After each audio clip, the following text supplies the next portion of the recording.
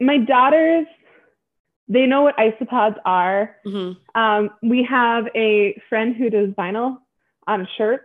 His company is Art of Darts. He sent me these black shirts with these glittery isopods on it that he put on there in vinyl. And they're like, Mama, I wear isopods today. Oh, that's so cute. And my son, he didn't get into daycare full time until actually this month. Wow. And so he was coming to work with me like 2 to 4 days a week, depending on what daycare looks like. And if I was ever doing anything in culture, he'd be like, Mama, bug. Mama, bug. And I have like pictures of him sitting on the table, like looking and like, and I'd have to give him a cup of bugs. And if he dropped his bug, he'd be like, bug.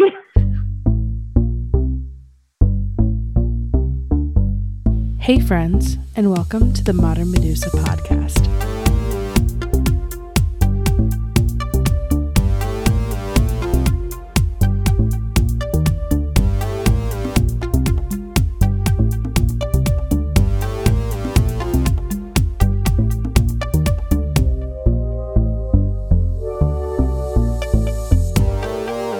Hey friends, welcome back to the Modern Medusa podcast. This is your host, Dominique DeFalco of DeFalco Reptiles. Thank you so much for joining me for another week. I'm super excited to talk to today's guest. Laura May Ripple is an incredible isopod breeder, also a gecko breeder, and she has had a really unique opportunity to land her products in PetSmart and other big box stores. So this is a really cool opportunity to see how the reptile community is, getting more towards the public eye. So I'm super excited to talk to Laura today to learn more about how she got into the hobby and what she's doing with it. So good morning, Laura. Good morning. Thanks for having me. Hi. I'm like, I don't know if it's still morning. I guess it's 1 p.m. my time. I kind of had a late night, so it feels like morning. Well, it's 11:59 a.m. here. So all right, perfect. So it counts. Yeah. I had one of those, like, whenever I have recordings in like on the weekends, I have this like fear that I'm going to sleep through them, which it's literally 1 p.m. my time. Like, I'm not going to sleep through this, but I woke up this morning at 6 a.m. and I was like, oh no, we've got like 12 hours or 6 hours or whatever. I was like, it's fine. Oh my gosh. But thank you so much. Thanks for taking your one child-free day of the week to hang out with me over Zoom. I really appreciate it. So for people who don't know you, can you give a little intro? Who is Laura? What do you do? Just so people can get acquainted. I own and operate Snugbug. We are mostly known for the isopods we keep and breed. We have a little over 100 species, close to 250 varieties and 500 different cultures in 25-liter tubs in our facility. We've also been expanding into geckos, and we breed most New Caledonian species. The rarer ones we haven't really quite gotten into yet because I want to kind of iron out the specifics with the more common ones. We have crested geckos, gargoyle geckos, Sericinorum. I have one producing Weechie pair, but we've been growing out a couple more to hopefully produce in the next few years. 3 different species of Eurydactylode. And I'm sure there's one in there I'm forgetting, but just the basics right now, really. We've got running the gamut. Yeah, we've got about 400 animals, and 100 or so of them will be breeding this next year. So it's really been growing. It's very exciting. Yeah, geez, you just got, just like a couple things going on, right? And then, 3 kids, one on the way, and a husband to worry about. Yeah. All the good things. And my husband this morning asked me 3 times where his coat was. And every single time I told him if I found it, I put it in the closet. And he finally came in. He said, I checked the closet one more time and it was there. It's incredible how things just appear, right? Yeah. He said, Laura, the best news about this is I'll probably live about 40 more years and I'll ask you the same question every week. At least he's self-aware. Yeah. He can at least be like, you know what, that's fine. He knows. Yeah. That's a pretty expansive collection to have, specifically with how many isopod species you said you work with. 100? Mm-hmm. That's, I didn't, obviously, I kind of understood that 100 isopod species are in the hobby, but that's incredible to think that you're working with 100 of them. So how did you? I was going to get a bunch more in, but I wasn't able to complete the export-import order. There's only one licensed importer that I've been able to find that is willing to import isopods. as since it's not like one specific animal, it's like reptiles, it's a lot more difficult in the process. And I wasn't able to iron it out in time to do the import this past fall. So this next spring, I'm hoping to get 20 or 30 more species in from Europe. Wow. So are those species that are native to Europe, or are those species that are in the hobby in Europe? They're native. Like I have a couple of contacts in Europe that actively go throughout Europe, and then some of them also go to Asia, and they collect and they note the collection sites, and they either identify or give me their best guess at identifying, and then they send me over the specifics, and I decide if I want to import them or not. That's so cool. Yeah, there's a couple of species that are in the hobby that I imported.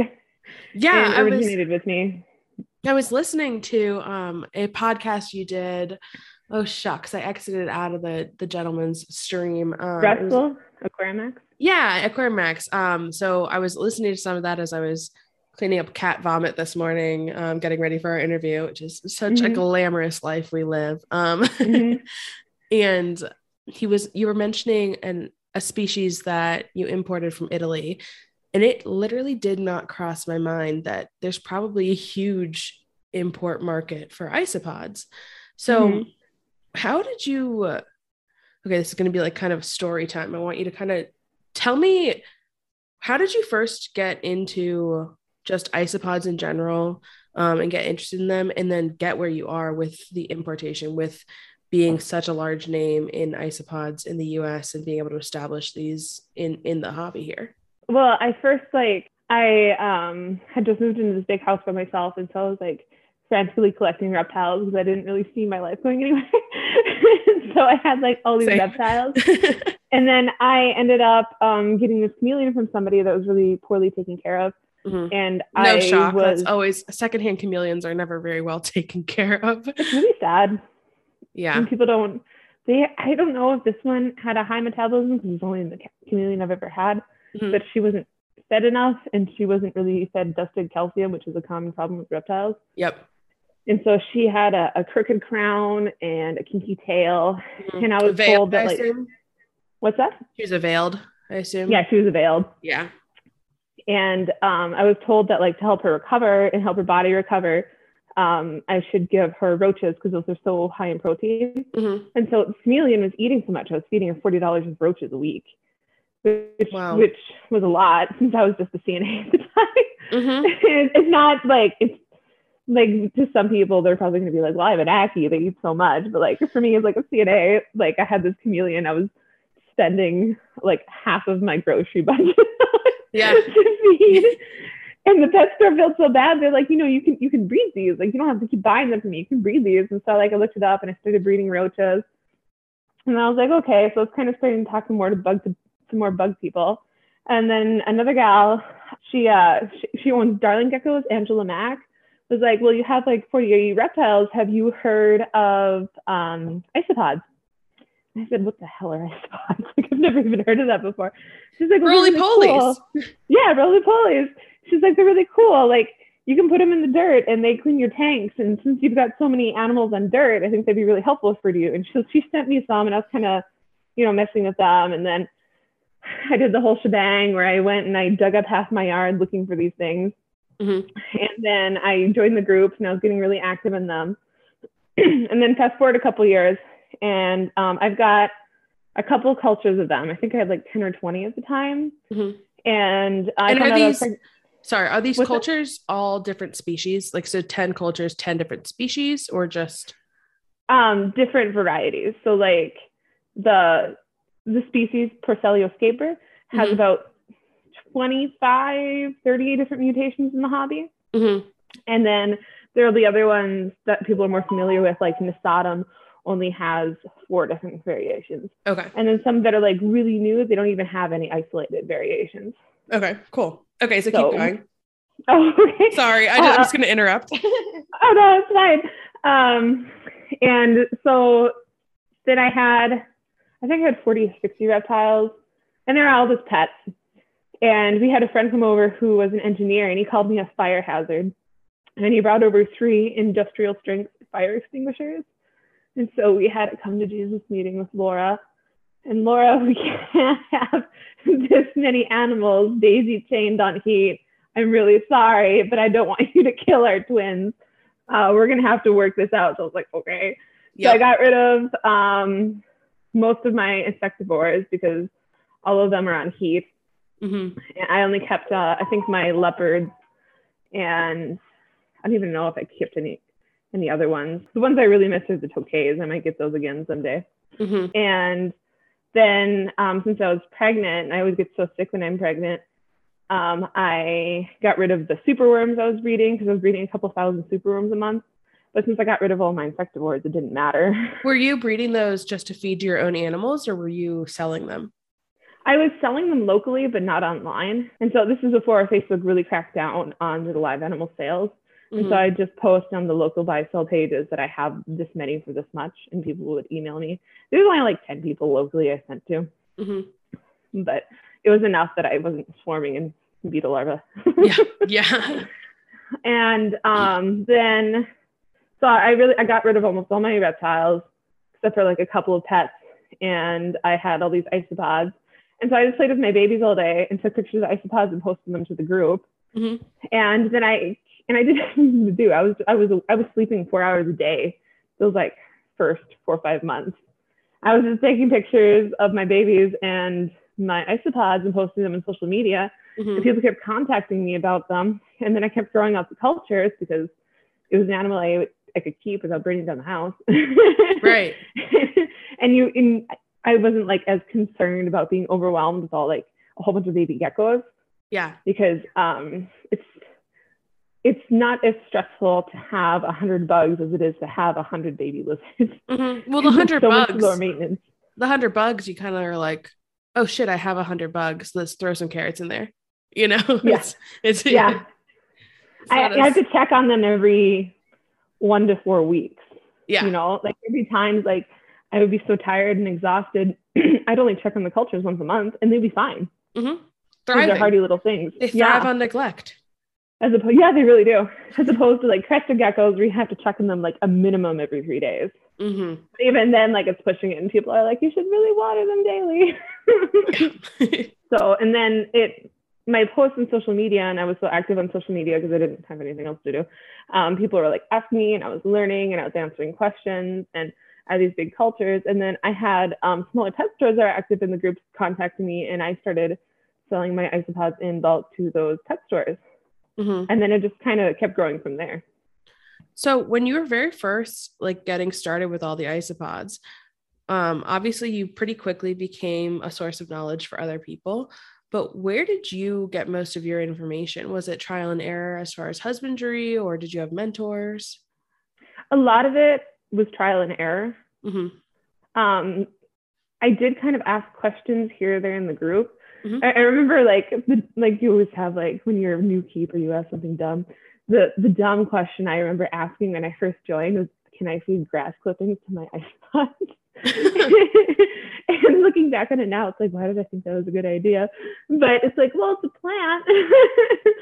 And the answer is no, you can't. They get too moldy and gross. And I found that out the hard way because I tried it anyway in one culture. And you're just like, I had a mold outbreak in one of my cultures, and I opened it up and I was like, just throw a few more springtails in there and like the isopods are fine, but it's gross. Yeah, they don't care about it. Mm-hmm. I got so excited, and I had my first mushroom in one of my bins, and I was like, it's so cute. Where did you come from? Was it one of the yellow ones? Oh gosh, I'll have to take a picture. It was like very stereotypical mushroom shape, where it had like a hood and then just a really thin little stem. Oh, I get those too. I don't know what those are called, but I get them too, and they're so cute. They're so cute. And I was like, oh my gosh. And it was in a dead culture. I don't know how I managed to do this. I killed a full culture of powder oranges. How did I do that? I don't know. Because I kept everything else alive, but for some reason that culture crashed. And I just kind of kept like the tub. Mm-hmm. And I was like, well, I'll find something else to put in here. And I ended up actually just getting another species and throwing it in, cleaning it up and throwing it in there. But that's where the mushroom appeared one day. And I was like, I was like, there's nothing, like, where did you come from? Like, there's literally Living nothing off in their here. corpses. Yeah, probably. I know that sounds horrible, but I sifted through that thing, and then I found one very large powder orange and then nothing else. And so I just was like, yeah, I guess you guys are gone. Sorry. Yeah, I don't know what happened. It's funny, but the isopods have been something that I really wasn't into, and then suddenly people started giving me isopods, and now I have like 5 different cultures, which is super fun. And They're like, a lot of fun. so easy.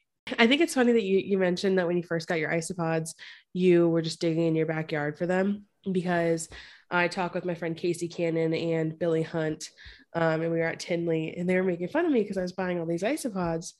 And they're like, why is it isopods when they're in a deli cup, but roly-polies when they're just in our backyard? And it is really funny. So like, did you end up making a culture of the isopods that were in your backyard, or were they just kind of something you threw in? Do you know anything about your native species? I do. I have collected 8 species locally. 8 So species? one of my, yep. Where do you live? North Dakota. And there's 8 species of isopods at least in North Dakota. That's fascinating. The farther south you get, the more there are, because it's warmer. I mean, we don't have any dwarf species, because the dwarf species all seem to like it much warmer. Mm-hmm. But I found a lot of the larger species here. I found Porcellio scaber, Porcellionines prunosus, Porcellio Psilosticus convexus, Armadillidium nisatum. Actually, my Armadillidium nisatum are descendants from the ones I collected in my brother-in-law's rock, what's the word? Like the little decorative landscaping people put around their house. Yeah. It was swarming with the things. There's Tracheolypis raffkii, and there's 2 more in there I can't think of off the top of my head. But those are the 6 of them. Like, they're around my house all over the place. One of my husband's favorite stories is he was coming home from work, and he found me with the garbage can thrown on its side, crouched under like the dark spot where you could see it was, like picking all these bugs up out of the dirt. He's like, Ben, look at all these isopods. They're living under a trash can. He's like, I can't believe this girl I've been dating for years is collecting trash bugs and excited to bring the trash bugs into my house. Oh my. And had you already committed with the kids then? No, this is before we even got married. Man, so good. Wow. Good for you. Good for you. You really liked me. That's hilarious. So, okay, so natural progression of getting more and starting to become someone that people like asked questions to. I'm really, really fascinated about the import export when it comes to isopods, because of what I was listening to earlier. So when did you first make that jump to, I'm kind of set with the species in the US that I have right now, and I want to see what else is out there, and like start to try to find an importer or find people who are field collecting for you? So the only people I know of that import export isopods are Reptiles Express. Mm-hmm. I know Reptiles Too partners with Reptiles Express, and they've been really great with the Canadian import exports. So I've been communicating with them. I imported a bunch of isopods from Canada this past summer. I haven't really done any imports the last 2 years, because before, like, they're like, oh, it's fine, we'll send them, it's fine, but it wasn't legal. And I don't want to do any illegal activity. Yeah. Because people, they contact me from other countries and they're like, well, can you send to Canada or can you send here? And I said, yeah, but the import fee is going to be like $160. And they're like, well, $160 for bugs? And it's like, I'm sorry, but they're live animals. The USDA considers them they classify them as a pest, a crop pest. So there's like some restrictions on it. I know that Northern Lights Reptile partners with Reptiles Express when importing and exporting. And I did get an import order from them about 2 years ago from Spain. And well, okay, Spain sent to Germany, who sent to Canada, who sent to America. So it's like this huge chain So of people shipping. How long does that take, like timeline wise? Well, it's all each time the package is shipped, it's shipped overnight shipping. So it takes, I think, 4 to 5 days. Okay, not too bad. Between all the shipping and inspections. Yeah. And not all packages were inspected, but this one was. And I guess the inspectors, I don't know if a cup was spilled or something, but isopods were missing, which was like frustrating for everybody involved. The poor gal who like was doing the import was like, she said, I literally got a cup that said random isopods after they finished inspecting them. Oh, geez. It's like, oh man, that sucks. And I had like other people in the import order contacting me. I felt so bad because I didn't know what was going on or what happened, but yeah, there's only so much you can do. Yeah. I haven't been able to get another import order from Europe since then. But I'm hoping this upcoming spring we can sort it out. But the importing, exporting isopods is difficult. A lot of times too, because the sellers, like they're really great with the animals, they're great with like notating collection data. But they're so used to what they call brown boxing. They don't like label it and send it out correctly. They'll write candy on it and they'll send it to people, which doesn't get caught most of the time, but it's not legal at all. And is that like even within the US, like shipping isopods, you need any licenses, or is that specifically with the imports? So this is kind of like a weird topic because that keeps changing, because USDA does classify them as a crop pest, a plant pest. Specifically, the armadillidiums, like the Bulgarian and the Sodom, they do really like chewing on soft plants. The other ones, not so much. But the isopodologist, they had an isopodologist on staff, he died. Now they just have entomologists that are familiar with other insects and plant pests. Right. And they don't have someone who can identify them or classify them.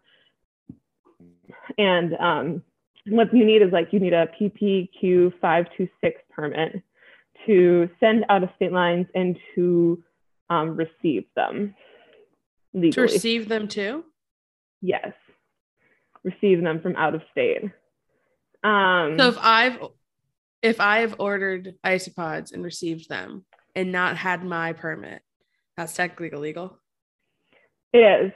Only for shipping or bringing across state lines with like a show, like reptile show? Bringing them across state lines for either yourself or other people. But they don't, I have it because I'm a large business. Yeah. I had to register. They have to be able to inspect my facility at any time. I've been in contact with the guy. I haven't heard from him in like 2 years. The professor. It's one of those things where it's kind of like, it's a thing, but there's no way to enforce it, and there's nobody enforcing it. They don't have the staff. They can't legally inspect mail. Yeah. I've had boxes burst in mail facilities from packaging, and no one has contacted me or the person I was selling to. Yeah. So legally, yes, you need a permit. No one's going to do anything about it. Yeah. So have you seen, specifically in the last couple of years, I feel like isopods have kind of exploded in the hobby. Has there been any reaction as far as the USDA goes with like paying attention to that, or are they just kind of disconnected from the hobby aspect of it? USDA, not so much. Yeah. Game and Fish is paying a lot more attention because people are poaching isopods out of Thailand. Oh, interesting. There's also, have you heard of the Cuban spiky isopods? I've heard of them, yeah. But for people who haven't, can you tell a little bit about them? The Cuban spiky isopods, I think there are 3 or 4 species. The one that breeds the best in captivity, it's like a yellow base in orange, and it has like these really beautiful spikes, these just really unique spikes. I guess they're a cave species. The initial cultures brought into the US were literally smuggled on an airplane in someone's suitcase. And they are endangered and protected. and there's a Cuban embargo. Wow. So there's like three things protecting those. And I keep getting offered them, but I won't get into it because I've talked to Game and Fish, and it's not legal to keep them. I don't think that they're actively pursuing people, right? But I see people posting them on social media, and that is risky. Yeah, that's interesting because I guess I really have only gotten interested in isopods in the last year, and then inverts in general in the last year, and I did not recognize how often illegal animals are just sold and traded and like kept when it comes to inverts, because it seems like a lot of people just don't know. Yeah. Well, like emperor scorpions are bred in captivity, but if you get them, I forget what it's some country that starts with a T. If you get them imported, that's illegal. You can't collect them in the wild from where they're from. When I was trying to like get millipedes in, they're like, the import company was like, absolutely not. We cannot import millipedes because they're too high of a plant pest. Yeah. Like they won't pass inspections in any way. The giant African millipedes, those are also protected on top of being a plant pest. Have you heard of those earless water monitors? They look like little dragons. They're super cute. Yes. I saw someone post, like, it was in this giant like meme group for animals and ecology. Someone posted some Twitter discussing them, and there were people discussing collection sites and where to collect them and how to collect them and how much they're sold for. And I guess there's like a huge black market over there because like people have their eyes on the macro species of mammals, but they don't really have their eyes on these super rare reptiles. And it's so easy because they're so tolerant of neglect, of being shoved into like these tiny spots and then surviving. So when it comes to like a situation where you're offered an animal that you know is illegal, what do you do? Do you like inform the person like, hey, you shouldn't have this? Yeah, I say no, it's not legal to own them. Like, I would recommend you not advertise you have them. And then in the isopod groups in general, are admins like looking out for certain species and being like, hey, don't post this? Or no, we've never been dinged or approached for that by any government agency. Okay. When I say I was talking to Game and Fish, they approached me, but they haven't asked me to look out for this. They haven't asked me for any information. And so, I mean, I have enough to do. I'm not going to keep track of that too. Yeah. it's enough of a job to make sure people aren't constantly trying to sell animals and people already get upset at us for that. Yeah. Oh my gosh. We, with the women's group, I just found out there's a way to like automatically decline words that have sales verbiage in it and I just figured out how to do that, and oh my god, it was so nice because now no one can say like rehoming or looking to rehome. Like it just automatically we might have to do that too. Yeah, it sucks because like it could be just someone who mentioned that they got a rehome, but Facebook is being so finicky about that stuff. Yeah. Like, well, we had our group shut down for violations. And there wasn't even any noted violations. I guess just like, yeah, sometimes we like get some people, like we've banned a lot of people because you give them 3 strikes and then you're out, and if they keep continuously advertising and like breaking the rules. And like I counted one day, I think I have like 5 or 6 posts between the entire admin team specifically explaining in detail what you can discuss in relation to sales, because we allow dry goods sales, right? Because people are always looking for dirt and leaves and all this stuff, so we allow that.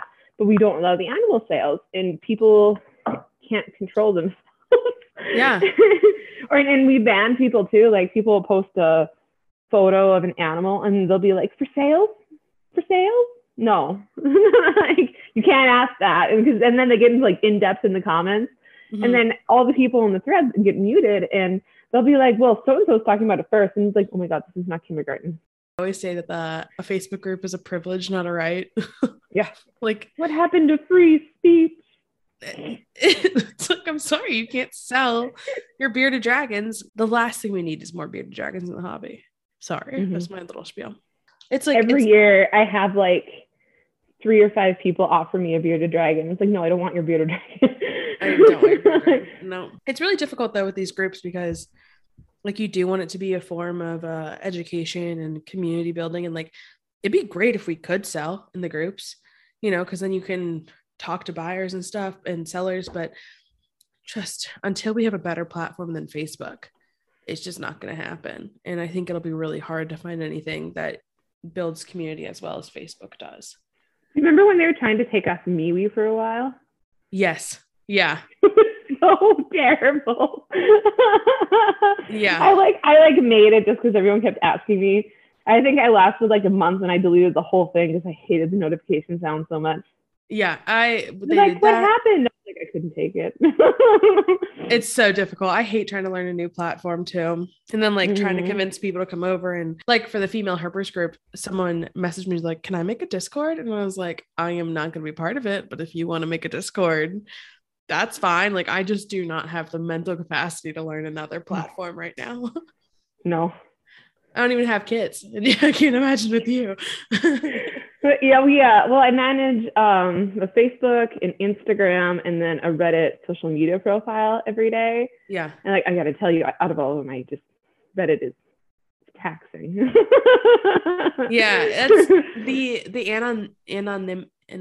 I can't say that word. I actually got made fun of at work for this because I cannot say anonymity. I think that is. Yes, there you go. Anonymity that comes with Reddit over those other social media platforms like adds a whole different spin to it, because at least if someone's being a dick on Instagram, you can just like block them, like find their profile and just block them. You can't do that on Reddit. Well, Reddit gets so weird because it tracks who likes and dislikes. Yeah. And people like get possessive over their upvotes and then their downvotes. And it's like, bro, like it's imaginary points. Like you don't get anything for them. It's gonna be okay. Yeah, I made a post on Reddit a couple months ago or a year. I don't even remember. I go on Reddit to look at the Am I the Asshole subreddit because I think it's hilarious. I think that's the funniest subreddit because it's always like people doing horrible things and being like, was that bad? And everyone's like, yeah, you're the asshole. But I got like a gold award on Reddit or something, and Reddit was like, now you have 50 Reddit coins. I was like, this isn't real.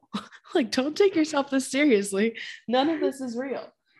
Yeah. So are you able to have you been able to make SmugBug your full-time job?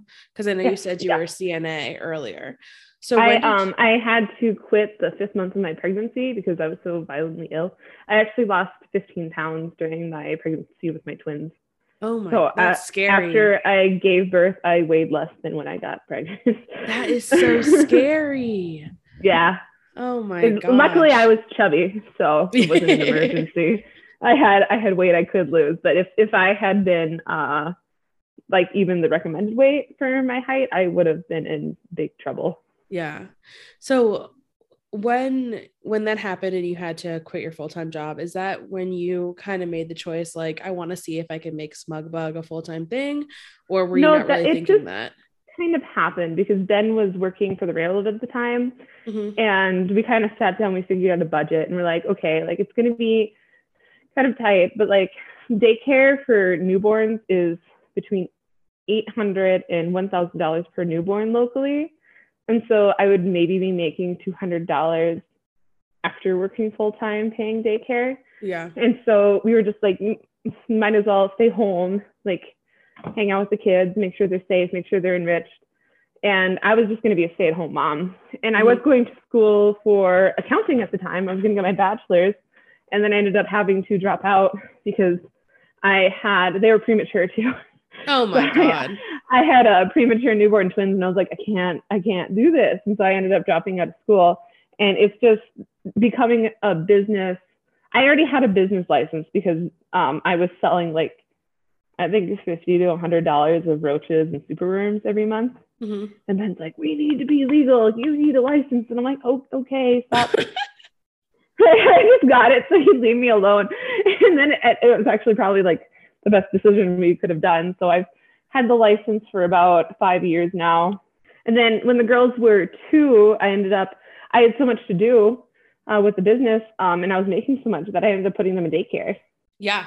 Wow. Which, like, I mean, I told you the rates. Like, yeah. Is that like a month? Move. Is that a month? Yes. Oh God. It gets less as they get older. Now that they are not infants, it's $700 a month, and we have a really great daycare. And it's an in-home daycare. It's not a center. Yeah. And that's another reason why the rate was a little bit lower. But she's one of our close friends' mother, and so that's really nice. Yeah, my kids play with our friends' kids every day. Yeah. And they hang out, and I know they're safe and they're treated well. Yeah. Oh, that's so fun. It's funny. I mean, I know this is like not the same at all, but I guess I just didn't think about how much like daycare and stuff costs. That was just never something that crossed my mind. But you know what's insanely expensive? And I didn't realize, my coworker told me that he's sending his dog to like behavior training. Yeah. It's $1,000 a week. Yes. Yes. I was like, what? Oh, like that's a good business to be in. I mean, obviously it's probably like not the safest business to be in, because he was like talking about the prices, and I was like, I guess it makes sense, because they probably have to have very high insurance, and they have to worry about their own safety and safety of their kids. It was just absolutely bizarre. I love dogs too, but dog people are also exhausting, so that's probably another part of it.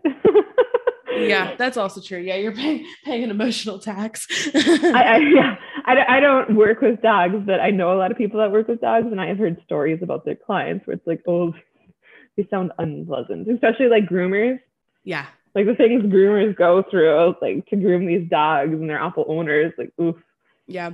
I was fostering dogs during the pandemic, and I actually worked with a really cool shelter in Cincinnati called the Interfaith Hospitality Network. And it is a homeless shelter that created a pet shelter for pets of families experiencing homelessness, because a lot of times when people like lose their home and need to go into a shelter, they have to like give up their pet to be able to go into a shelter. So this allowed people to keep their animal like boarded somewhere, so when they were out of the shelter, they could like get their animals back. And I pet sat these 2 dogs. I fostered them for like a week. And this woman had a full hair care routine for her dogs every single day with like Chi products. I don't even buy Chi products for myself. Like that's expensive shampoo. She had a special blow dryer. She didn't let them walk on the ground. We had to carry them around in a satchel. It was literally the funniest situation. And I was like, oh my God, like I thought reptile people were crazy. This is like a whole new level. Okay, so back on track. Geez. So when you were staying at home and like making SmugBug full time, were you selling isopods, or were you still doing roaches, superworms, other things? I got rid of the roaches and superworms when I was pregnant because the smell of the brand made me really sick. Mm-hmm. So I was selling the excess isopods out of my cultures. It was just kind of like, look at all the best isopods I have. These are the prices, but it like wasn't like a business. It's like, I have too many of these things and they have to get out of my house. Yep. So what species were you working with at that time? And when did you start to get more specific with like rarer species or more expensive species? I was working with like, it was really just the ones I found in my yard. And then I had friends like mutations that they'd have that I was really excited about. I remember it was like right before Ben proposed to me. So we've been together for about a year. So it was about 5 years ago, I think. We went to Tinley. And my really, really expensive isopods I bought were the orange Dalmatians. They had just been isolated out of the scaber. And I spent $30 on bugs and I was so excited. Oh, and wow. I had my eyes on like, I had my eyes on species, like they call them like the Titan isopod or whatever. They're called Procelio hoffmannseggi. I think they're native to Spain. I had to check my notes to know for sure. But I was like, I want those, but they're $100 and this is not in my budget right now. $100 for how many? For 10. That's like a decent price. I was like, yeah. Yeah, it really was. Now they've dropped down to 60. But okay, so like a slightly rude question. So you don't have to answer if you don't want to. What is the most expensive isopod you've purchased? Can I ask? It would be the Isopoda species cappuccino. Yes. When I bought them, they were 10 for $800. That's got to be kind of scary. Yeah, they've dropped in price because they breed really well, which is what happens with animals that breed well. But I'd rather that happen than them, because a big problem with like people importing isopods is they don't take any collection data or environmental data, and so it's like, here, it's really cool, put it in dirt, they'll live, and they don't always live or they don't always thrive. Yeah. So when you like are setting up a new species of isopod, whether it's one that you like know of or you don't have a lot of data on, do you have like a general setup that most of your isopods are in? Yep. So what do you do? Like, what's your soil mix and such?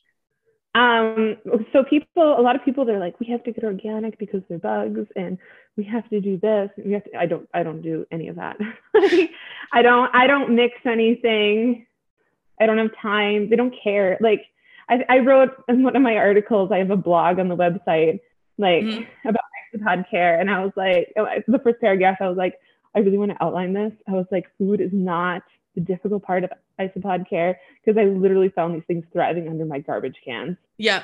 Like they will eat anything. Like there's a couple of species you need to give them something specific, but for the most part, it's not a big concern. Yeah, it's like what locality isopods? Garbage. Yeah. Garbajio, as my mom would say. Garbajio can. But so I just get potting soil from the store. The only thing that I make sure it doesn't have is the Miracle-Gro tablets. Yeah. And that's not so much for them, but for me, because if I have my hands going through there and the plant would burst, it could cause skin irritation. And if you, in some of the cultures I sell in the substrate, like the dwarves, I sell in substrate because I'm not going to take time to count out 25 dwarves every time. Yeah. Because they're so teeny tiny, they're like a millimeter long. If they put that substrate in with their animals and there is a plant food capsule, I worry about that making the animals sick if they happen to eat it. I mean, will they look out for it as food? Probably not. But I mean, you and I both have cresties, and we know they're not the most intelligent creatures. No, not at all.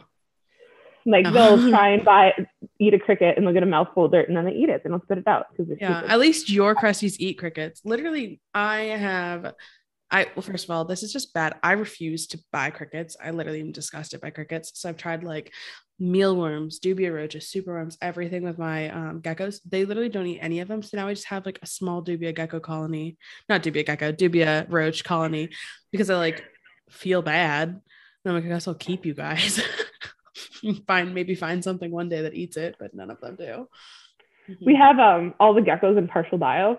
The only insects I feed them are crickets, because the roaches all burrow.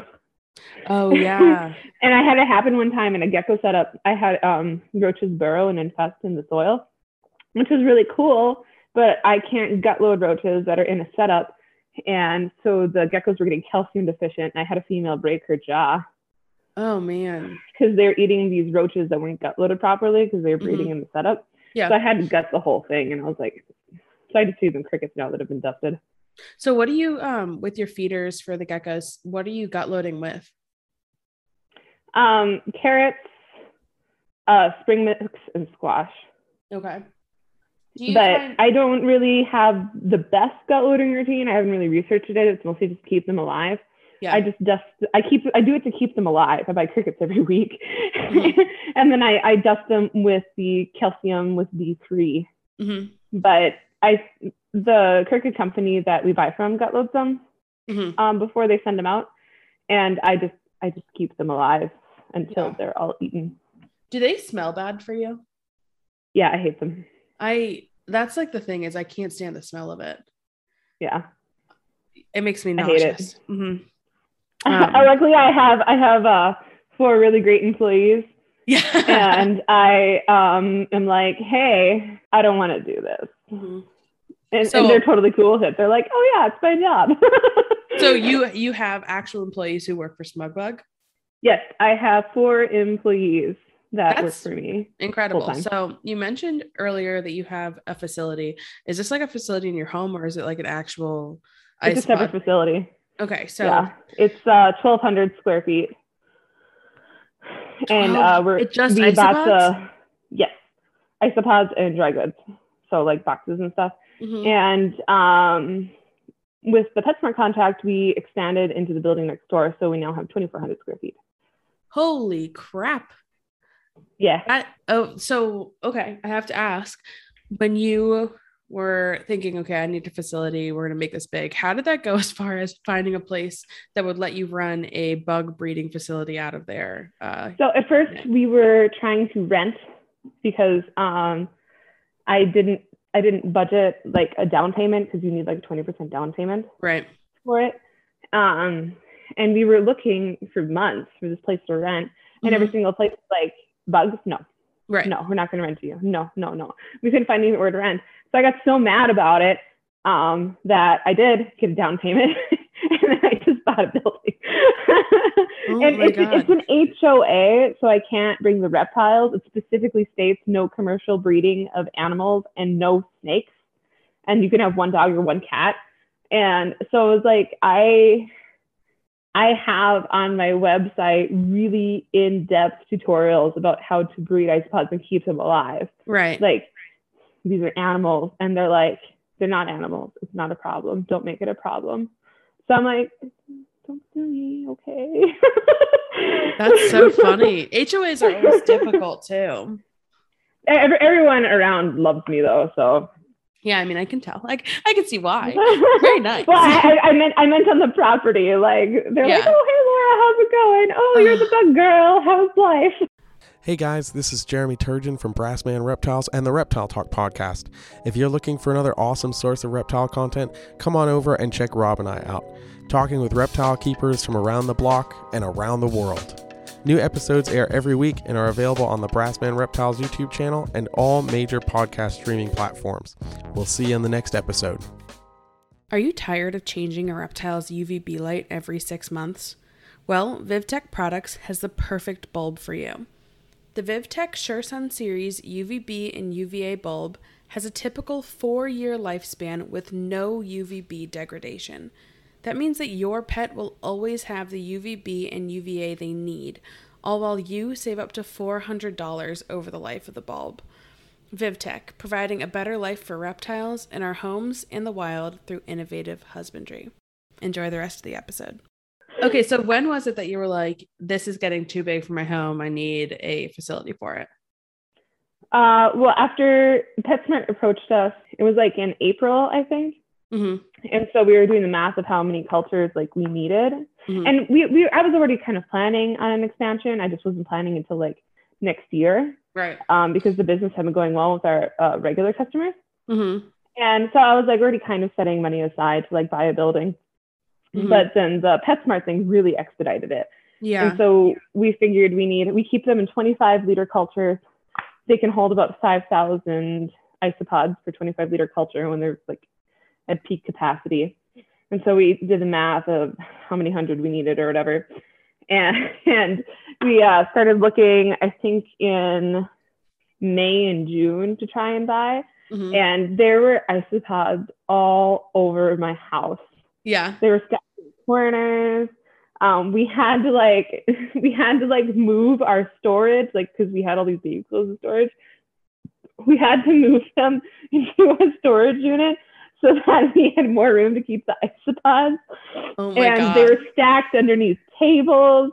Like, I couldn't move anywhere. I think I called my realtor at one point, like having a meltdown, and I was like, you need to find me a building soon because I am so tired of tripping over boxes. I need these out of my basement. That is, I'm trying to like visualize it. I need to see a picture of your facility if you have them.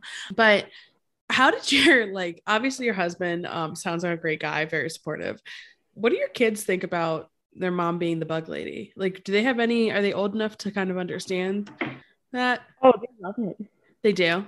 They like, my daughters they know what isopods are. Mm-hmm. We have a friend who does vinyl on shirts. Mm-hmm. His company is Art of Darts. He sent me these black shirts with these glittery isopods on it that he put on there in vinyl. Mm-hmm. And they're like, Mama, I wear isopods today. Oh, that's so cute. And my son, he didn't get into daycare full time until actually this month. Wow. And so he was coming to work with me like 2 to 4 days a week, depending on what daycare looks like. Mm-hmm. And if I was ever doing anything in culture, he'd be like, Mama, bug. Mama, bug. And I have like pictures of him sitting on the table, like looking and like, and I'd have to give him a cup of bugs. And if he dropped his bug, he'd be like, bug. Oh my gosh. Give him another one. I'm like, here you go, buddy. Oh, bug. Bug. Thank you, bug. So yeah, he's 2, so he only like uses like 2-syllable words at a time. Yeah. But that's so cute. They really like the lizards a lot. Yeah. Like one of my daughters will be like, Mama, I want to look at lizards and snakes. That's so like, cute. You sure we don't have to? Yeah, I want to look at snakes. And then so I bring both my daughters and my son down there, and they still don't. There's one snake they'll touch. They'll touch the Sambo. They're terrified of all the other ones. Okay. And I bring them the other ones. I'll bring out the other snakes, and they'll be like, "Oh, after you touch." That's so cute. Their 2-year-old brother, and he'll touch it. He'll put it on his neck and totally cool with it. But oh my gosh, I'm gonna put that boy through the ringer. So when PetSmart first approached you, first of all, that's like incredible that they approached you. Yeah. Were they like? I thought it was a scam at first. I can imagine. I was like, this can't be real, because they sent a contact form through my website, and they're like, "Hi, I'm the animal feeder buyer for PetSmart," and I'm like, I get shady vibes from here. And Ben's like, "Well, just message them back. What's going to happen?" You know? I specifically supply them with Brucellionized prunosis.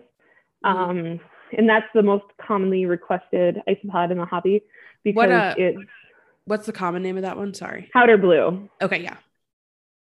And it's safe for like frogs, other amphibians, soft skin geckos. There's some isopods that get into like a really large population. They can actually eat the animal. Yeah. Because they basically gang up like an ant colony. And so they don't hurt any of their roommates.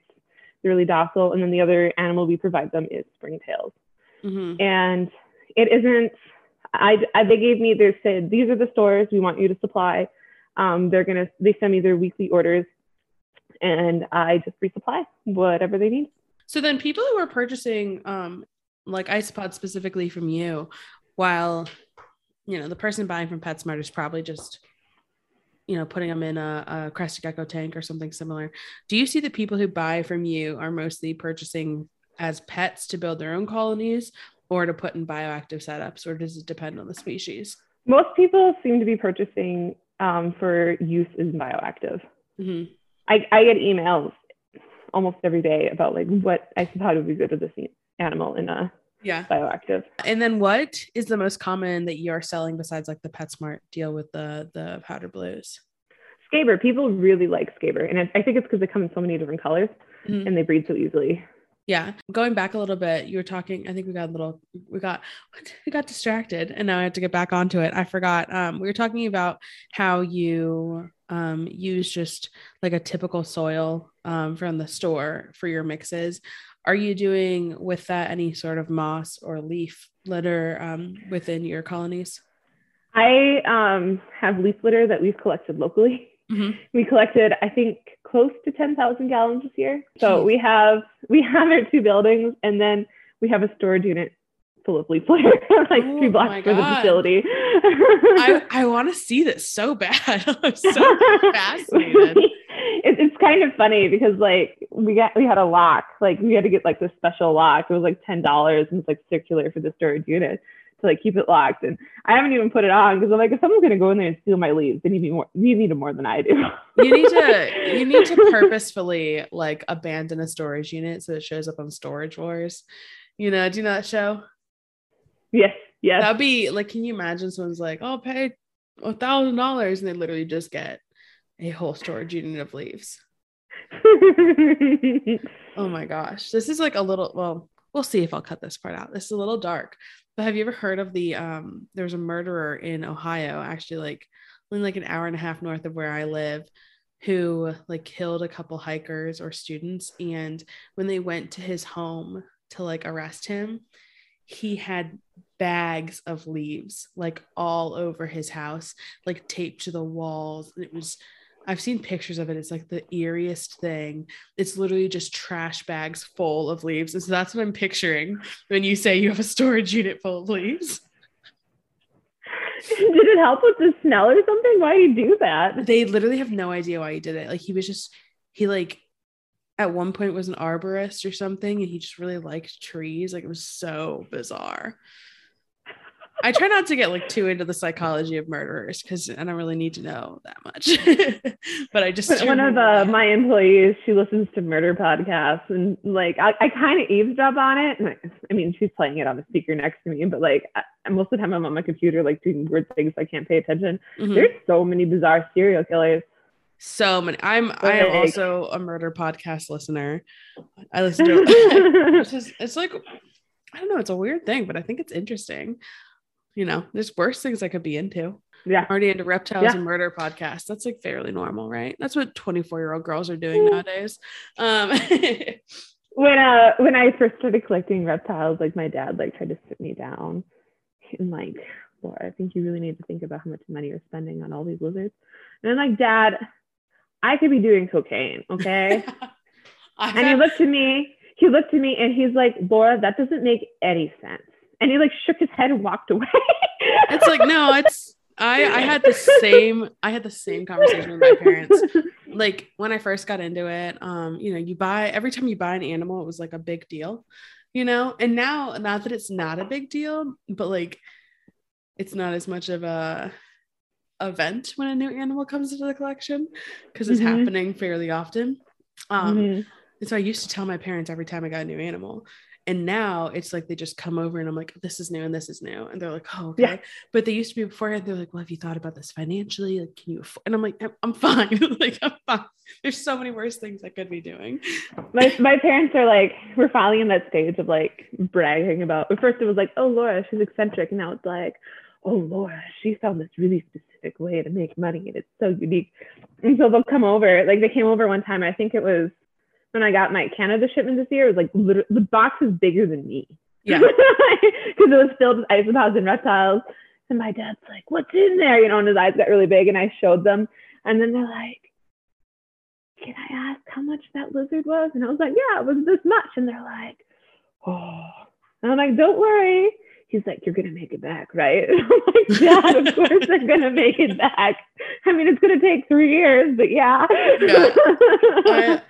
I when I get like animals shipped to me, I do the FedEx hub that's near work. And so I like will jump out for 30 minutes to go pick up something from FedEx, right? I usually will bring a big box of whatever I have that day, like back to work, and usually just a snake or a gecko or whatever, nothing like too big.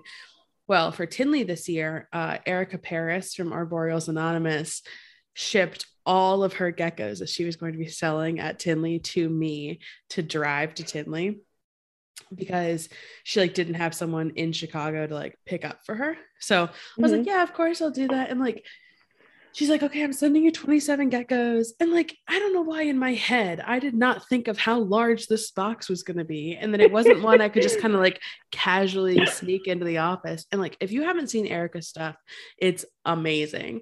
It's all chihuahuas and lychees. My coworkers like came over to my desk and I asked Erica, I was like, can I show them a couple geckos? Because, you know, I like to show people and talk about it, obviously. Oh yeah. But my coworker was like asking me, he's like, how much do these cost? And I was like, this, and he's like, what the fuck? I was like, yeah. And he's like, we should get into gecko breeding. And I was like, no, you don't understand the upfront cost of like what actually goes into it to possibly make animals that could sell for that much money. Yeah. You know, and it's totally worth it when you see the animals, like they're gorgeous, but it was very funny. I don't know. It's hilarious. Something that's so normal to us nowadays to like get a shipment of geckos or something or snakes or whatever. And people are like, those just go through the mail. And I'm like, well, technically FedEx, it's whatever. But it's so weird. So when your parents were like asking you questions about like you getting into it and stuff, and like there's obviously that hesitance a little bit. Did you ever have that with your husband where he did like kind of have are you sure this is a thing? He loves me so much. He can't say no to me. About half our collection in the first like 2 years, I got because I saw it at an expo and I cried. Mm-hmm. Just because I have too many feelings, not because someone said no. And I think there's even a few he just bought for me. Yeah. He's like, obviously you need this. But then when we started getting like more animals, like when we were really investing in like the gargoyle geckos, yeah, and I had like a budget for it, but I wanted him to know I wasn't recklessly spending. Mm-hmm. And so I actually like wrote out a business plan, and I like was like, this is how these much go for, and these are how these much go for, this is how many they produce a year. And I think I did that like 3 or 4 times. Mm-hmm. And now we're just at the point where I'll be like, hey, what do you think about buying this animal? And most of the time it's not so much like asking permission. Yeah. But it's like, it's like this much, like, is it in the budget? And he does the same too when he's like getting things that are more expensive. And he the last few times he's looked at me and he's like, I don't even know what you're asking me. Like, I trust you. Just get it if you think you need it. Mm-hmm. That's so fun. So how often are you actually bringing like new isopods into your collection now, or are you mainly just producing what you have? I typically do an import in the spring. Like I buy in the spring and then in the fall. And is that usually new species you're bringing in or additional to like supplement your existing colonies? I supplement as needed. Mm-hmm. So like I take an inventory at the beginning of every month and we mark cultures that aren't doing pretty well. And then I'll go through, I forget this word. I want to say cohorts, but that's not correct. But like other isopod breeders, I go through their lists, and if they have some of this culture I'm looking for, I'll listen to them and be like, how many can you do? And it's kind of funny because like they're used to selling like 10 at a time. They're like, oh, well, we have a couple cultures. And I'm like, can you do 200? They're like, is 50 okay? I'm like, yeah, I'll take all 50. It's fine. But it happens sometimes. Like either too many have been pulled when we've been selling them to customers, or there hasn't been enough ventilation because it was overpacked and it kind of died off and we had to redo the setup. But every so often we do have to add like either new genes or new cultures to help revitalize the culture. And we do that throughout the year. I'll just be like checking out the list and like replenishing as needed. But spring and fall are when I really focus on bringing in new species and mutations. Mm-hmm. So 2 questions. My first one is, you mentioned ventilation. I know that's something that I've had conversations with people about when it comes to isopods, and it like kind of varies. Do you do cross ventilation like on the sides of the tubs, or are you doing more like on the top? I don't do it on the top because that increases the contamination factor. Okay. So what do you mean by that? So most people, when they do isopod tubs, and I don't even do this anymore because it's just a pain in the butt, they use a soldering iron or soldering iron, however you say it, and they poke all those little holes. Baby isopods are 1 millimeter in length or less. Dwarf isopods are even smaller. And if you stack your tubs, they'll crawl out from wherever you put the holes. They'll fall down and they'll crawl back through the holes into the next culture. And then you have cross contamination between species or colors. And can species interbreed pretty regularly? No, but the colors can. The morphs can. Yes. It's most isopod mutations are recessive. Okay. So you need 2 copies. Like with albinism is like the most famous of mutations. An animal with albinism, to express that trait, albinism is they don't produce melanin at all. They don't produce any dark pigment. And so the animal is typically all white with like clear or really light colored eyes. You need one copy of each gene. If one parent is albino and the other parent is normal, and all the offspring are normal, the offspring are what they call heterozygous. An albino individual is homozygous for the gene, which means same. Heterozygous means different. So they have an albino gene and a normal type gene. So if you would take, say, two different recessive expressions, so you've got an albino one and then you have an orange one, and you put them together to cross, almost all the offspring will be wild type, so they'll just be gray, but they will be heterozygous for both traits. I actually have a blog that goes really in depth, and it even has like visual aids that I spent like 2 hours making on my computer. This is just so interesting because, like, you know, I work with ball pythons, so I know like hets and all that stuff, but I never considered it within isopods. But there's so much more science to it than I expected. So have you, in your colonies over the years, like seen morphs pop up unique to your collection and like I have released a couple mutations onto the market. And I'm sorry, really fast, really quick. Are they morphs or mutations, or are those like? So a morph is, well, this is how I don't know if this is like recognized here at the hobby. Morph is a proven trait. So like the peach Nisatum is a proven morph. They're all peach. It's proven. You can breed it. A mutation is something that has spontaneously occurred in the colony that has not been proven out yet. Okay, cool. So you've released mutations. I released proven morphs. Oh, okay. And what were those? Mutations. The most well-known one that is distributed is the papaya cubaris. Really? I think you've seen them, the little pink ones. Yeah. Those are Cubaris murina. And they were bright pink, so I named them papaya. And it drives me absolutely bonkers because they'll be like, these are Cubaris species papaya from Thailand. And I'm like, no, they're from North Dakota and their ancestors are from Florida. I made them. That is so cool. When they first got released, I sent them to a friend of mine in Florida, and he posted them on his Instagram, Cubaris papaya. And they're like, these are papaya isopods. And someone commented, and they're like, what species are these? And I responded, and I was like, Cubaris murina. And he's like, are you sure? And I was like, I'm sure. I've been squinting at them in my basement for 2 years. Yeah, it's like, I'm pretty sure. I made them. So did you? Okay, so you go in your basement, you open up that tub, and you're like, that's pink. Did you pull just the ones that were pink out, or were you just letting the whole colony kind of work through itself? I don't like to isolate them immediately. If there's only like one or two, I leave them because I want the initial culture to get as varied genes as possible. Yeah. And so if we see it, like we kind of mark the tub, like we'll put a note on it, say possible mutation, write a description. Please do not pull, and we just like leave it in the population. So there have been people who have gotten Cubaris murina from me, and then they've isolated their own papaya cultures because they have received heterozygous. Because I leave them in there until there's like a pretty decent population, and then I start pulling them. Yeah. Because I want them to be genetically varied. And then after I have enough, like 20 to 50, I start isolating the culture. Okay. And then after that, I continue to pull the visuals so that I'm only selling off the wild types rather than the mutations to people. That's really cool.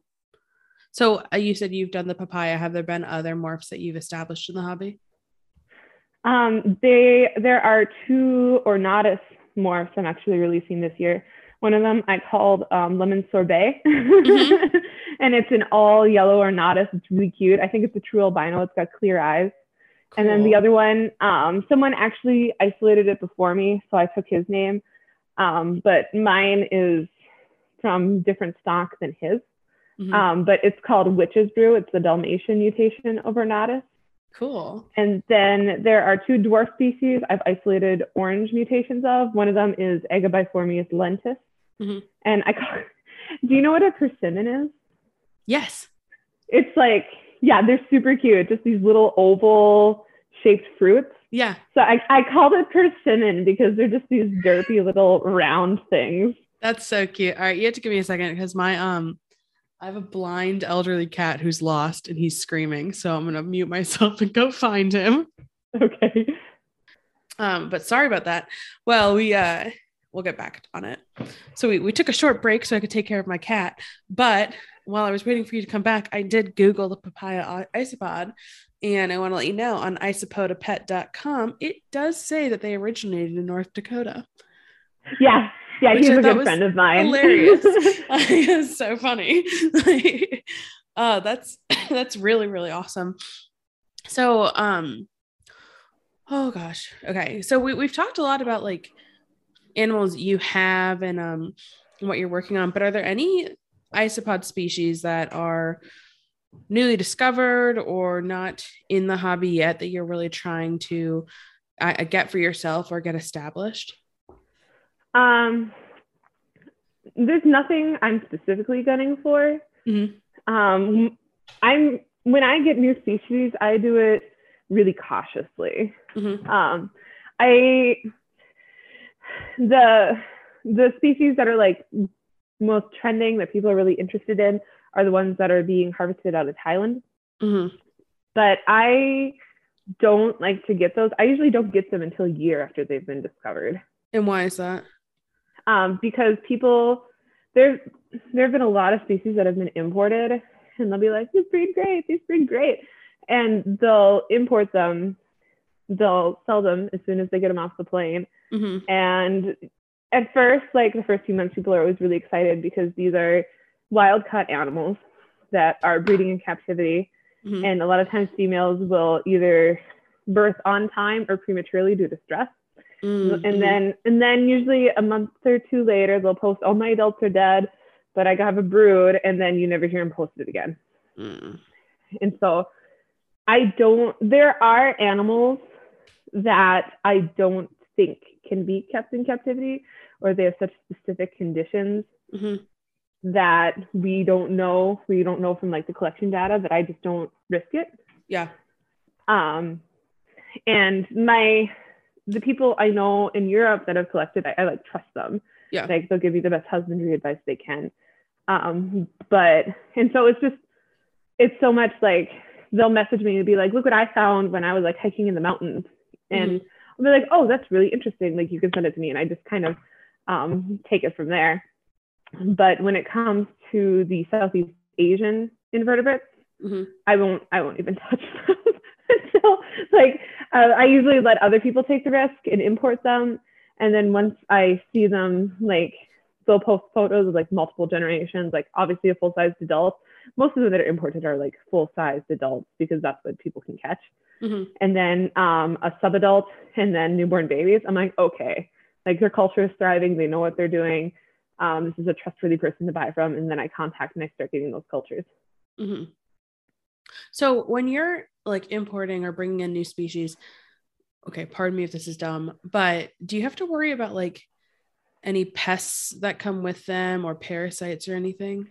There's only one type of parasite. I mean, I spent a really long time researching in scientific papers, trying to find incidences of isopod pests. Mm-hmm. And there's a fly native to the Mediterranean that lays its eggs in isopods that the larva hatches and then pupates and then comes out as a fly. And then there's another virus called iridovirus that turns the isopod this brilliant blue. Mm-hmm. And they actually live a couple months and then they die. Most isopods live 2 to 3 years. And after contracting the iridovirus, they only live a few months. And that is very contagious. Mm-hmm. If there's like scratches or injury on them, or I think it might be sexually transmitted between them too. They can contract it between each other and then die.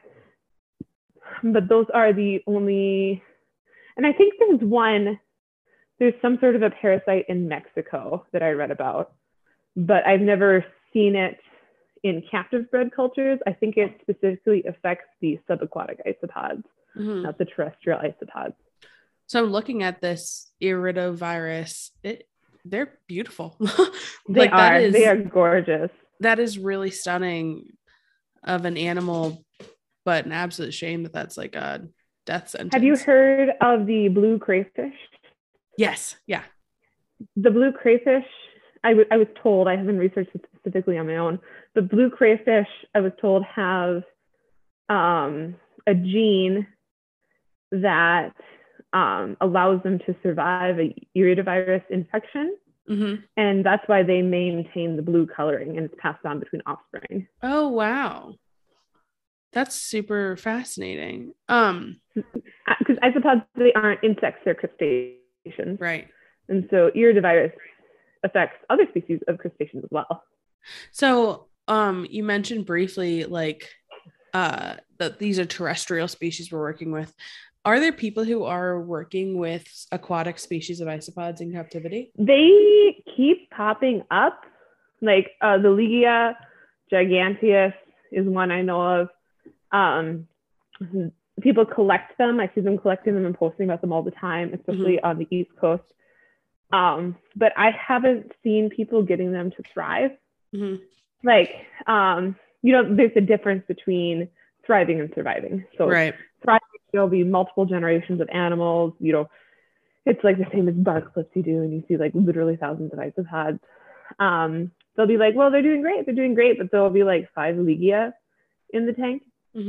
And they aren't dying, but they're not thriving. Right. So people have been able to keep them alive in captivity in like fish tanks and aquariums, but I haven't really seen evidence of breeding. There's another one that looks like a little tank that's native to California beaches. Yeah. I can't remember the name of it, but it's an amphibious species, and they basically live in the really soggy, wet part of sand on California beaches. And they're so cute. And people keep saying they're doing great, but they need this specific salinity. They need this specific kind of salinity water to survive. I have heard of people getting them to breed, but it's so specific and difficult. And I am so good at killing goldfish that I haven't even tried. Yeah. Know your weaknesses, and animals live in water are my weakness. That's funny. So I know when I think of subaquatic isopods, the one I think of is the parasitic one that attaches to the tongue of the fish. Yeah. So do you know that species that is? I don't know the name off the top of my head. Okay, that's fine. I know there's a bunch in like the Michigan lakes, the Great Lakes. Right. And they're finding them on tailfins too. So that's what I was curious. Are there other species of isopods that are parasitic like that, or is that a unique thing? I haven't heard of anything terrestrial, but there are a number of species that are aquatic and marine that are parasites. Interesting. And they are both like isopoda, like they're related. Yep. The terrestrial and aquatic. Oh, that is so fascinating. So I had a couple more questions. I've been writing things down as we talked, just because I'm so fascinated by it. One more while we're on the topic of other marine isopods. Yeah. There are deep sea marine isopods being kept alive in zoos. Really? They aren't breeding, but there's one in Chicago. There's one in the Chicago Aquarium, a giant deep sea isopod. And there's actually one in Japan in one of their aquariums. He refused to eat for 7 years until he eventually starved himself to death. But it was so funny when I was reading the article because they kept harassing him and throwing food at his face. And he pretended to take the food to appease them. And then when they left the tank, he'd throw it aside. It's so funny. Oh my, these are massive. Oh, I'm just Googling it now. The tricky part with them is they like really cold water. And I think they need a pretty substantial water pressure in order to live, because they're deep sea marine isopods. I'm looking at a video of like 10 deep sea isopods eating an alligator on the floor. Yeah, that was really cool. They were studying the detrivores on the bottom of ocean floors. Oh my gosh. They were most of the ones that. There's another video of, they haven't identified the specific species, but they're trying to release juvenile hammerhead sharks, and they wouldn't leave their tank. And then all of a sudden, a giant isopod shot in there and latched onto the head of one of the juvenile sharks and killed it in its tank. And the other one swam away. Oh my God. Yeah. Isopods are metal. Yeah.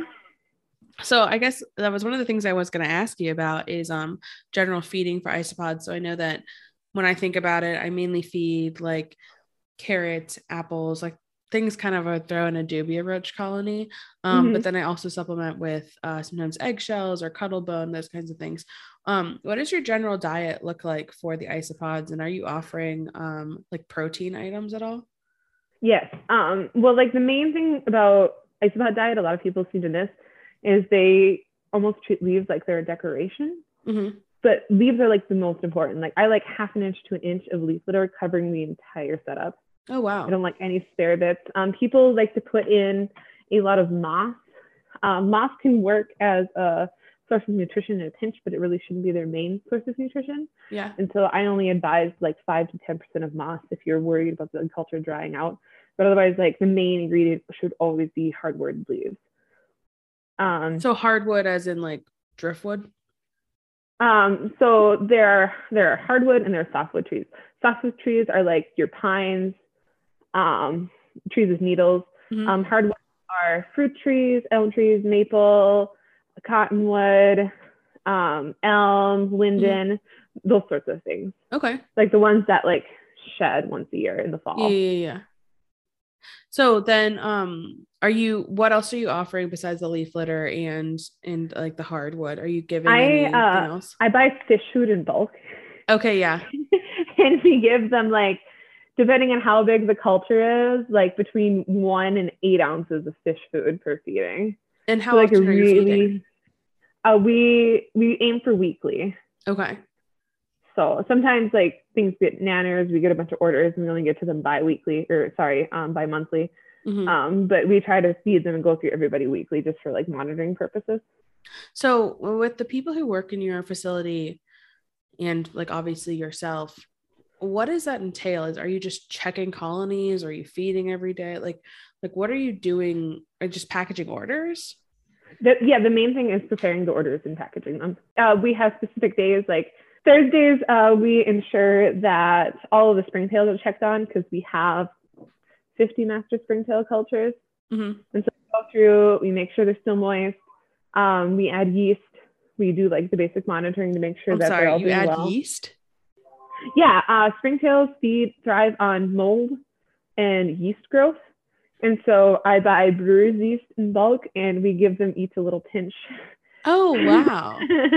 So we even do it for the ones that we send out like to PetSmart stores and customers, just because it encourages really good growth and really good breeding and healthy animals. And so like if we're sending out say 3,000 cups to PetSmart that week, every single one we go through we make sure to have yeast because we try to prepare them 2 weeks ahead of time. Yeah. So when you are shipping out animals, you mentioned that like count out 25 of like certain species, but with dwarfs, you're just going to kind of put a scoop in or something and you use the soil. For the other ones that are just specific species, are you not sending them with any soil? Are they just coming in like a bare bottom cup? No. Well, I don't like to send soil because it can get compacted. And the dwarves I pack in substrate just because they do the best that way. Right. The other species that are larger, we pack in just the moss because the moss, it does function as a food source, a short-term food source for them to eat. I've done tests and I've had isopods living in just moss for over a month without, like they've been shedding, they've been fine as long as it stays moist, it holds moisture. We pack it enough that they don't shake around, but not so much that it's tight, because if it's tight, they can't move and they die. Right. And then the other species, like the giant species, the Spanish giants, we don't even pack that one all the way because they're so large and they need, most people kill the Spanish giants because they don't have enough air ventilation. When they're first being distributed, people are saying they like to be dry. They don't like to be dry. They're used to living in caves and cliffsides with lots of ventilation. And so they need air passing through and space to move in order for them to successfully molt and live.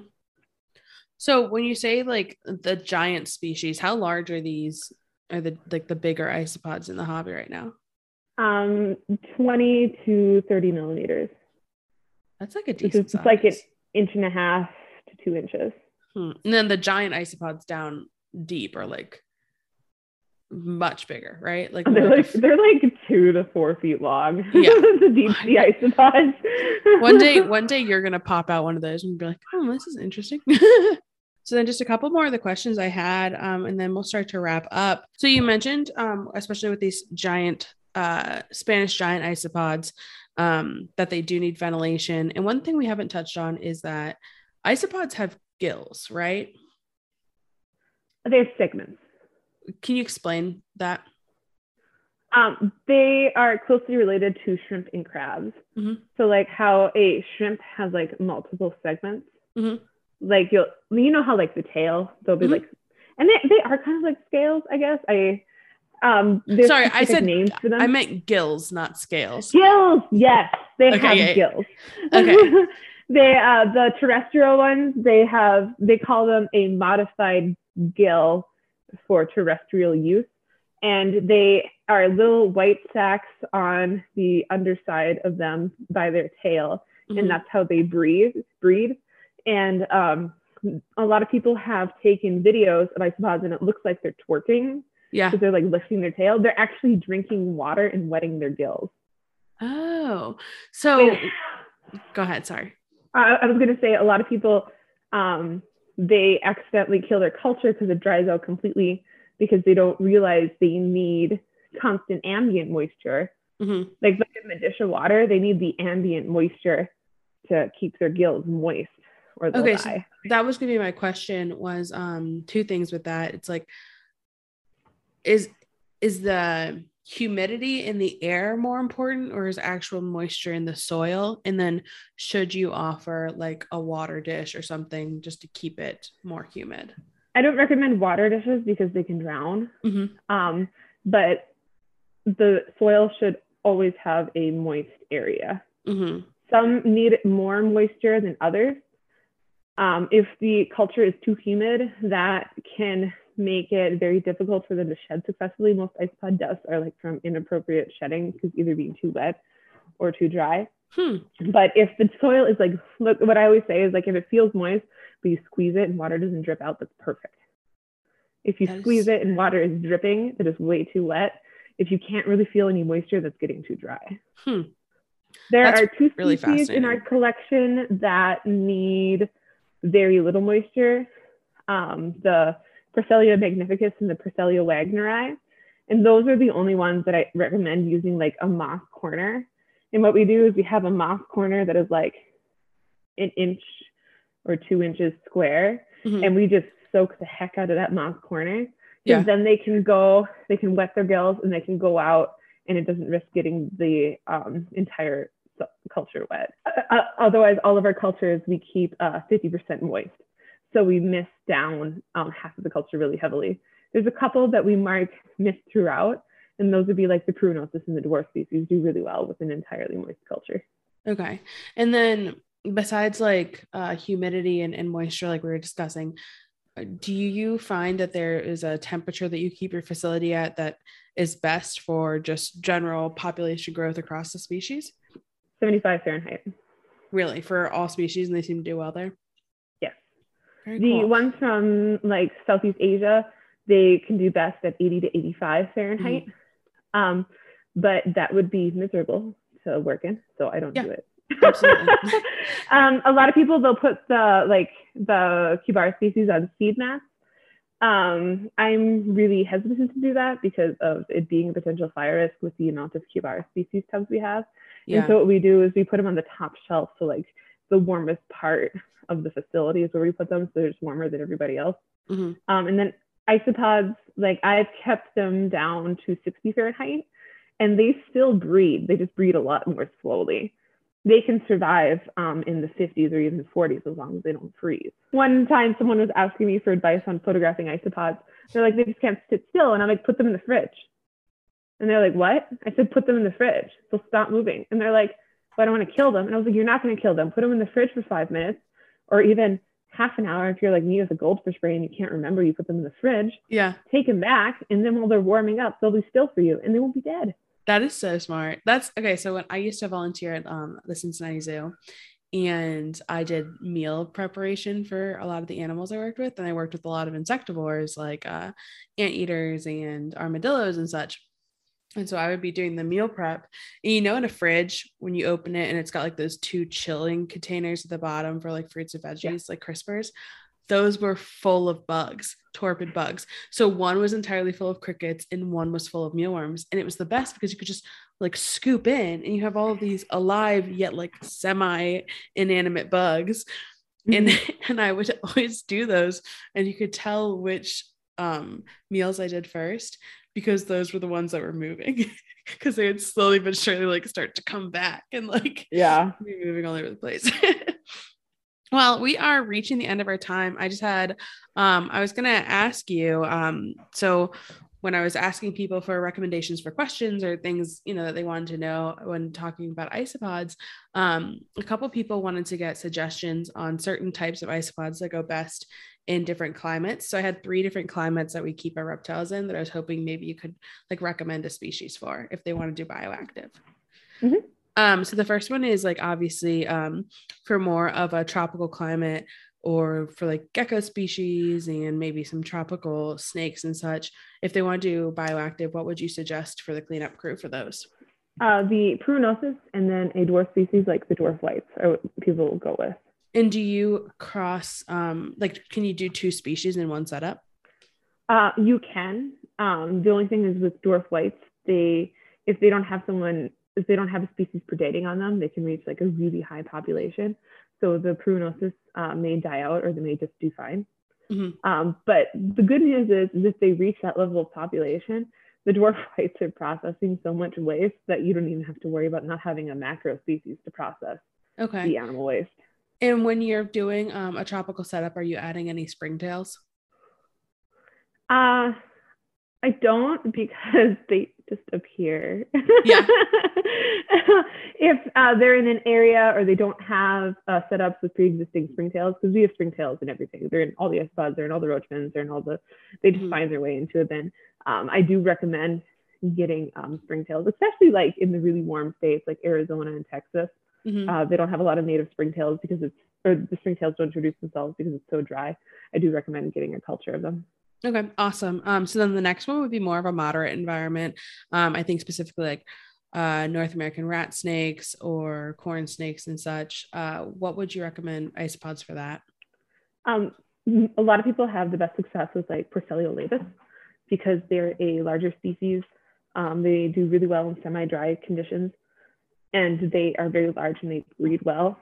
I know they're really popular with the bearded dragons because the bearded dragons lose their minds like foraging for them. Porcellio scaber and Porcellio dilatatus would also do really well. An option, that dwarves still can do well. They won't breed as quickly. And if you have a macro species like the dilatatus or the laevis, they will predate on and eat the dwarf species. So I usually recommend just sticking to a macro species and the springtails. Okay. And then finally, if you have like a pretty arid setup, say a bearded dragon or even like a Eurymastix, are there certain isopods that could do well in there? If it is a completely dry setup, like maybe a water dish, I don't recommend using isopods in setups like that. The only isopods that could like maybe survive in conditions that dry would be the Magnificus, and they will be crushed or eaten, and they do not eat animal waste very well. They don't process it very well, and they keep a really small population relative to space because the males are so territorial. They kill other males and offspring. So what most people do for arid setups is they actually use beetles as gleaners. Oh, really? Well, that's super fascinating. Laura, that is all my questions for you. The last thing I always like to ask my guests is if a younger girl was telling you she was interested in getting into the hobby or maybe interested in getting into isopods, what kind of advice would you give her? The best thing to do is just learn as much as you can. Like there's nothing wrong with asking questions, and there's nothing wrong with trying to learn, and that's the best you can do for yourself is just learning and researching, because there's just so many materials, not even just like what breeders and other hobbyists are putting out, but if you go onto like Google Scholar and you type in species names, there's just so many articles on just behavior and breeding behavior and litter size and stuff like that. I had no idea before I started like writing specific articles on species how much people have actually put into researching these animals. Mm-hmm. Well, that's awesome. That's great advice. And I will definitely be doing more research because I was going to say you giving me the bug, which is a bad pun. But truly, this was such an interesting conversation, and totally my mind is blown with some of the things you've told me that I just haven't even thought about when it comes to isopods. So thank you. If people want to reach out and learn more about you, or, maybe buy some isopods from you, where can they find you? They can submit a contact form on the website, or the email is info@smug-bug.com. And then there's all the social media profiles like Facebook and Instagram that people contact me through. Awesome. And I will have all of that listed in the comments. And once again, I am your host, Dominique DeFalco. You can find me at DeFalco Reptiles on Facebook and Instagram. And then you're always welcome to follow the podcast at Modern Medusa Podcast on Facebook and Instagram, and support us on Patreon if you feel so inclined. It does help me out a lot. So Laura, thank you so much. This was such a pleasure. I feel very enlightened when it comes to isopods. And it really has been an awesome way to start my Sunday. So thank you. Thank you for having me. Yeah, absolutely. All right, everyone. Thanks so much for listening, and we'll talk at you next week. Bye. Thanks for listening.